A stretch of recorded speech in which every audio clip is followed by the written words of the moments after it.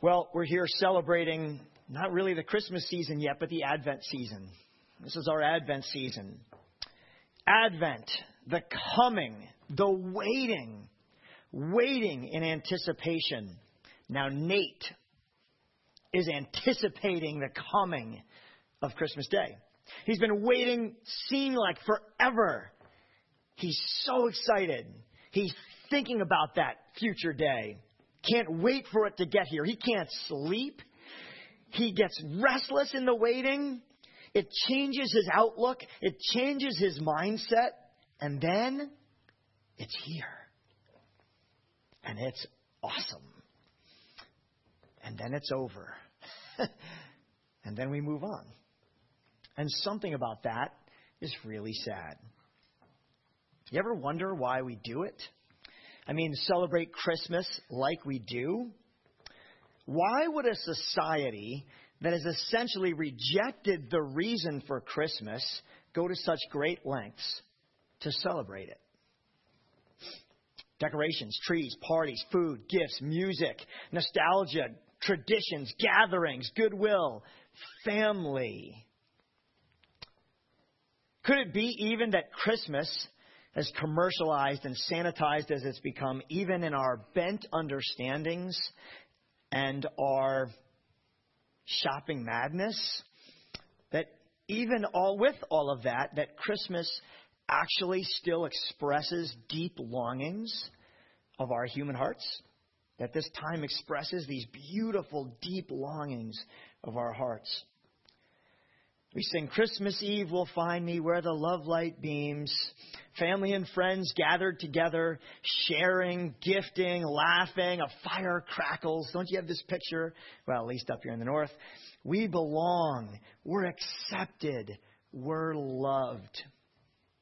And while our homes are not always like this, maybe they're never like this, home is still a cherished ideal. We yearn and long for harmony in our relationships, belonging in our families, and joy in our gatherings. Never mind peace in this world. And while the Christmas season does end, our longings do not. Our longings don't. Part of that longing and emptiness is at the end of the season is because we know the wonder of the holidays. We have a sense that it's just a glimpse, a foretaste of a better celebration, of a better belonging, a forever home, or a forever celebration. Ecclesiastes 3:11 tells us that God has planted eternity in our hearts, and we have this as part of us. And so if the end of the holiday season leaves you feeling a little bit empty, or if this commercialized holiday season leaves you feeling a little bit empty, it's because we know there's something better. There's something lasting. And this realization shouldn't keep us from celebrating. Not at all. The coming of Jesus Christ is the answer to the longings of our hearts. The coming of Jesus is the answer to the longings of our hearts. And we're going to look at 3 ways that Jesus is the answer to our deepest longings today. Our longing for acceptance, our longing for identity, and our longing for lasting intimacy. Our longing for acceptance, identity, and lasting intimacy. I'll be home for Christmas. As if you want me. We sing the song, right? We know the song. Like, I'm allowed, right? I can come home. It's an assumption. It's a tacit assumption in the song. What if they don't really want me home for Christmas? That might be the case, like Colin. I'm just kidding. I'm invited, right? I'm accepted. From creation, the beginning of mankind, Adam and Eve walked with God in the garden. But the disobedience of the first man and the first woman resulted in broken relationships with each other, broken relationship with creation, and most importantly, a broken relationship with God. Immediately, God's reclamation project begins. And part of that project involves our hearts, our innate longings, that longing for wholeness in relationships with others, with creation, and with God is present. In every other man-made religion, this longing for wholeness or acceptance from God is kind of man-centric. It's man-focused. Do this, and you'll be acceptable again. Do this, and you'll be made right with your God. Live this way, and you'll progress to higher planes of acceptance. I actually saw a video this week. It was a motivational video.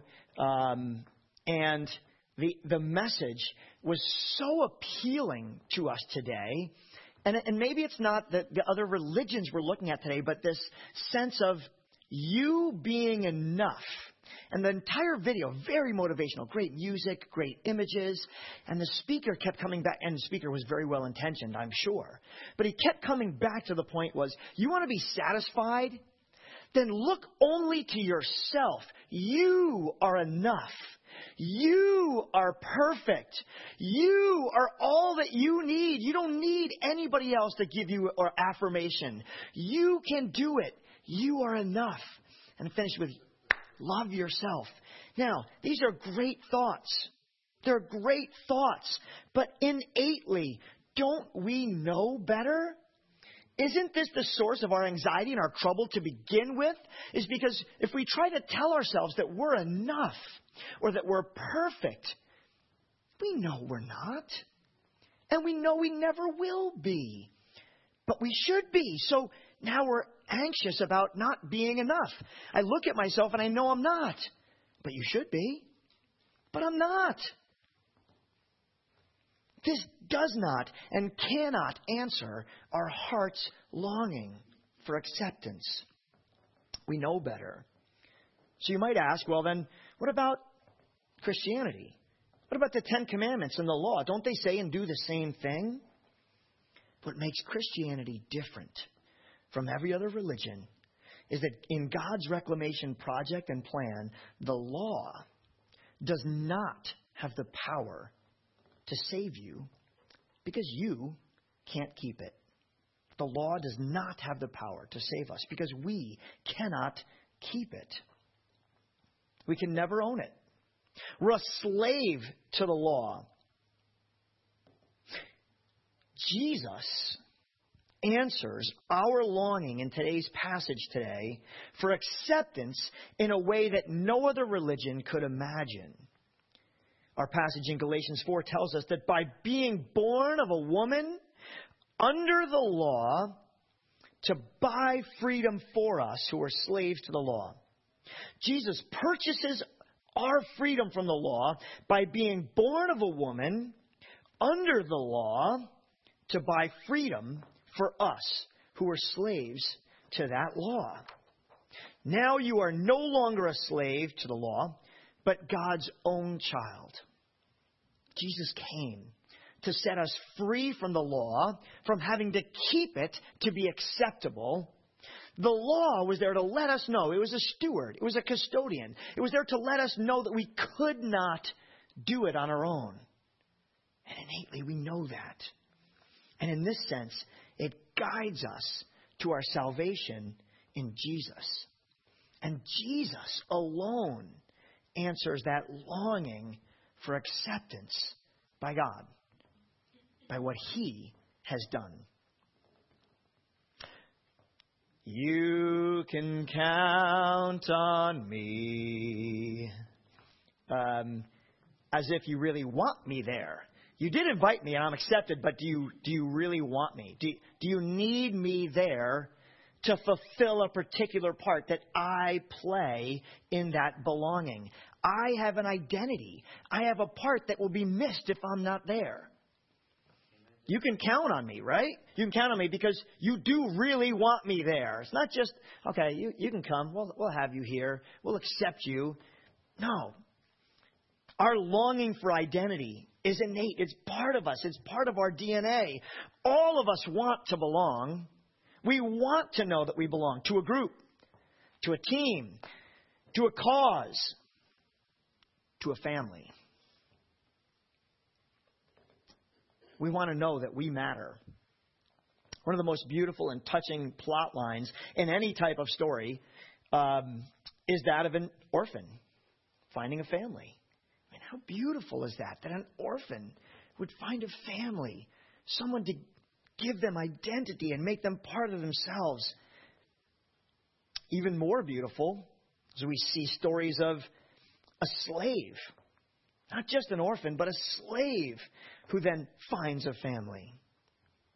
How about a helpless, hopeless, seemingly worthless slave finding and being part of a wealthy, honorable, loving, thriving family where they're given an inheritance as part of the family?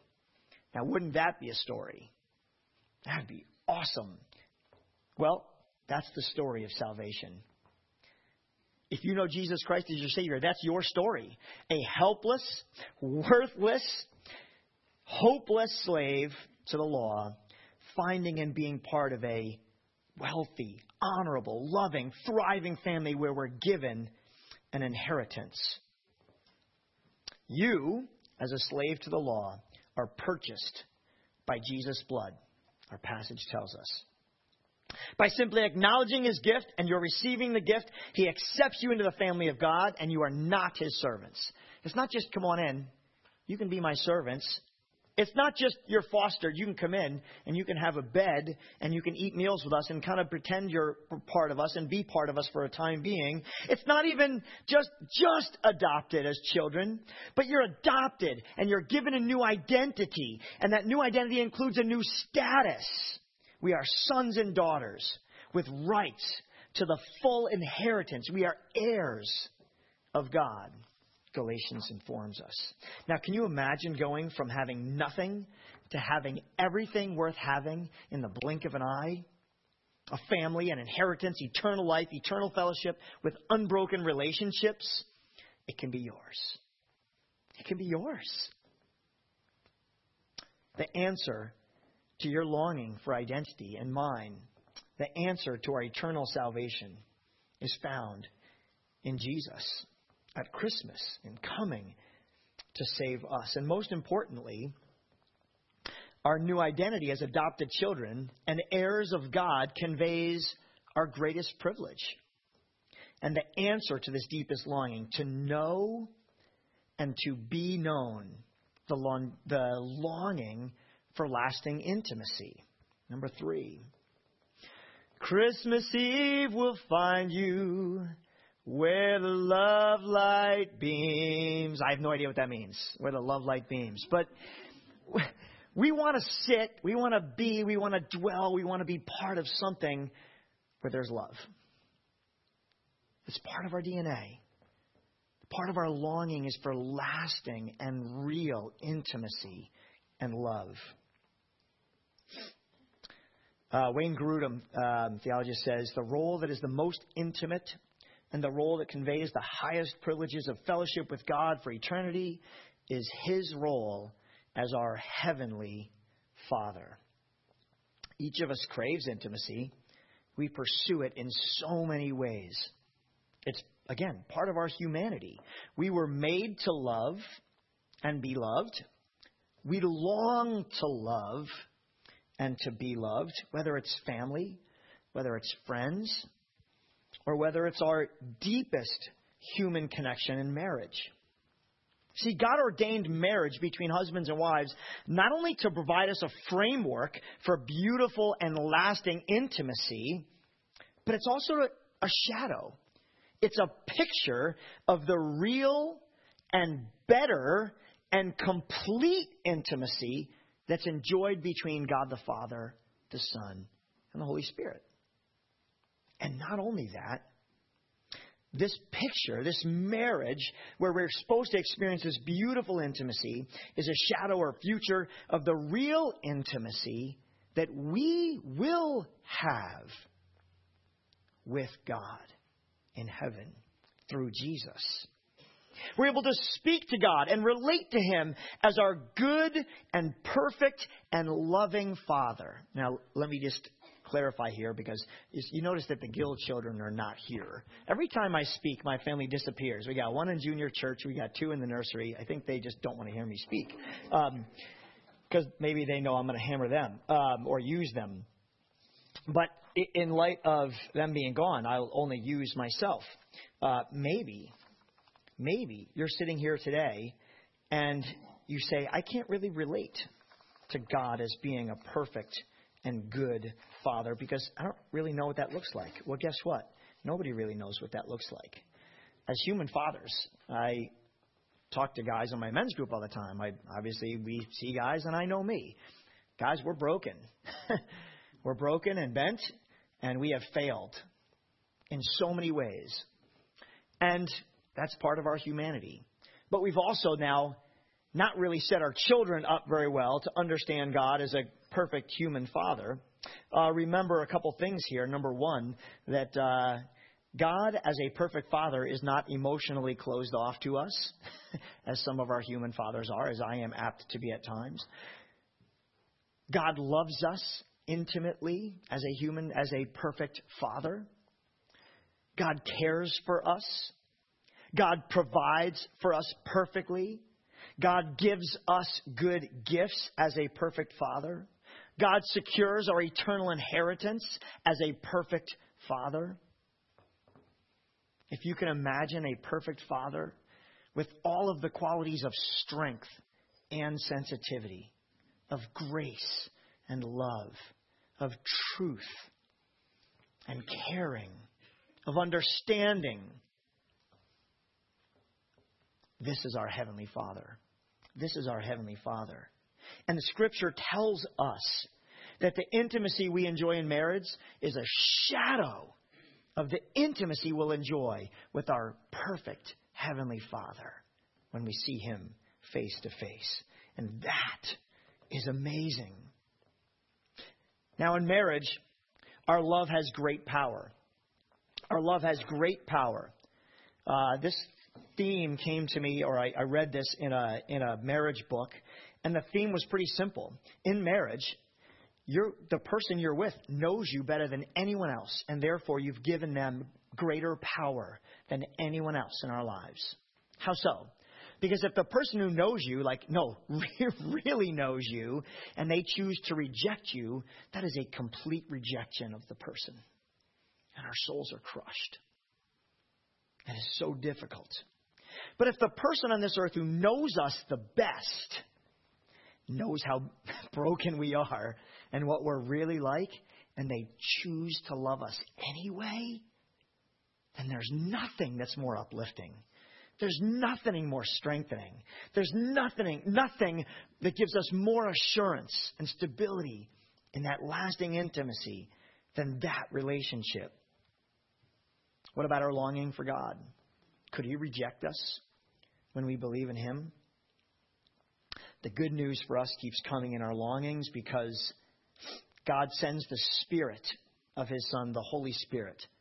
Our passage in Galatians tells us God sends the Holy Spirit to bear witness with our spirit and to assure us that we are members of God's family. The work of the Holy Spirit gives us assurance of our adoption, our acceptance, our belonging, our identity, and His love. In this sense, after we've become His sons and daughters, God causes His Holy Spirit in our hearts to cry, Abba, Father, as we read here in Galatians. And because we are His children, God has sent the Spirit of His Son into our hearts, prompting us to call out, Abba, Father. This is a reassurance of the Holy Spirit of our standing, of our position before Him.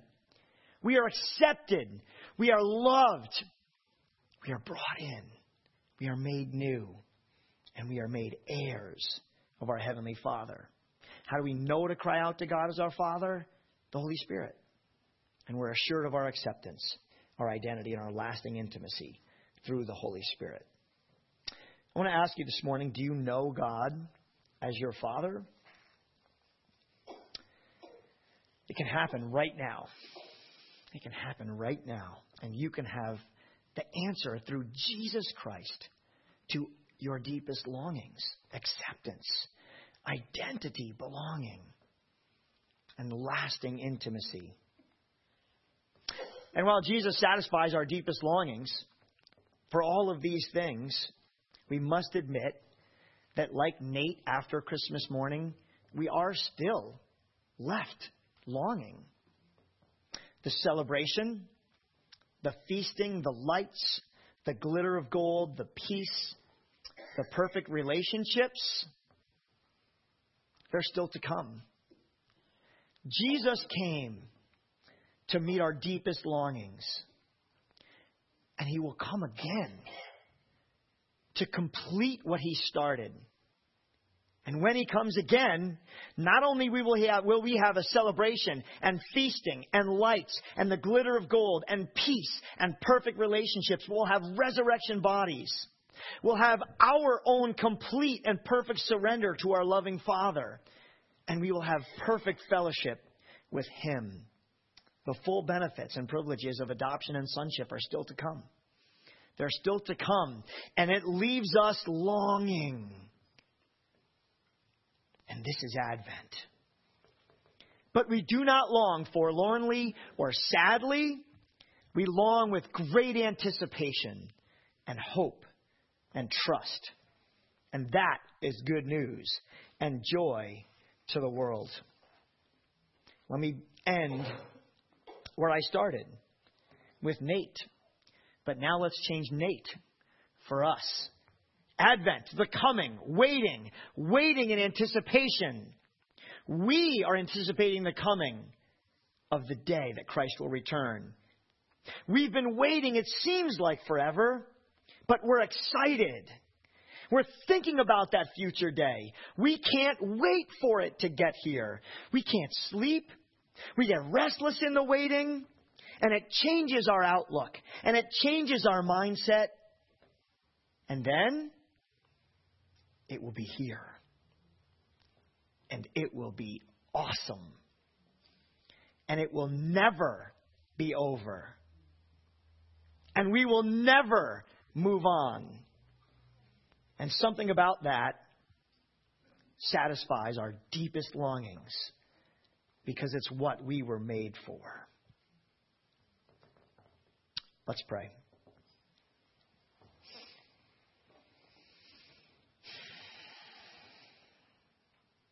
Father God, at this time of Advent, anticipation, waiting, we look forward to Christmas Day, where we celebrate the birth of Jesus Christ, the answer to our deepest longings. And with the same anticipation or greater, we look forward to the day when you will come again, Jesus, and fulfill all that you began at your first coming. We look forward with great anticipation to perfect relationships with one another, to perfect relationship with creation, and to a perfect relationship with you. The answer to our deepest longings for acceptance, identity, belonging, and lasting intimacy are all found in you. May we know you this morning. May we love you more deeply. May we wait and live with anticipation of your coming again. In your Son, Jesus' most holy and precious name, we pray. Amen.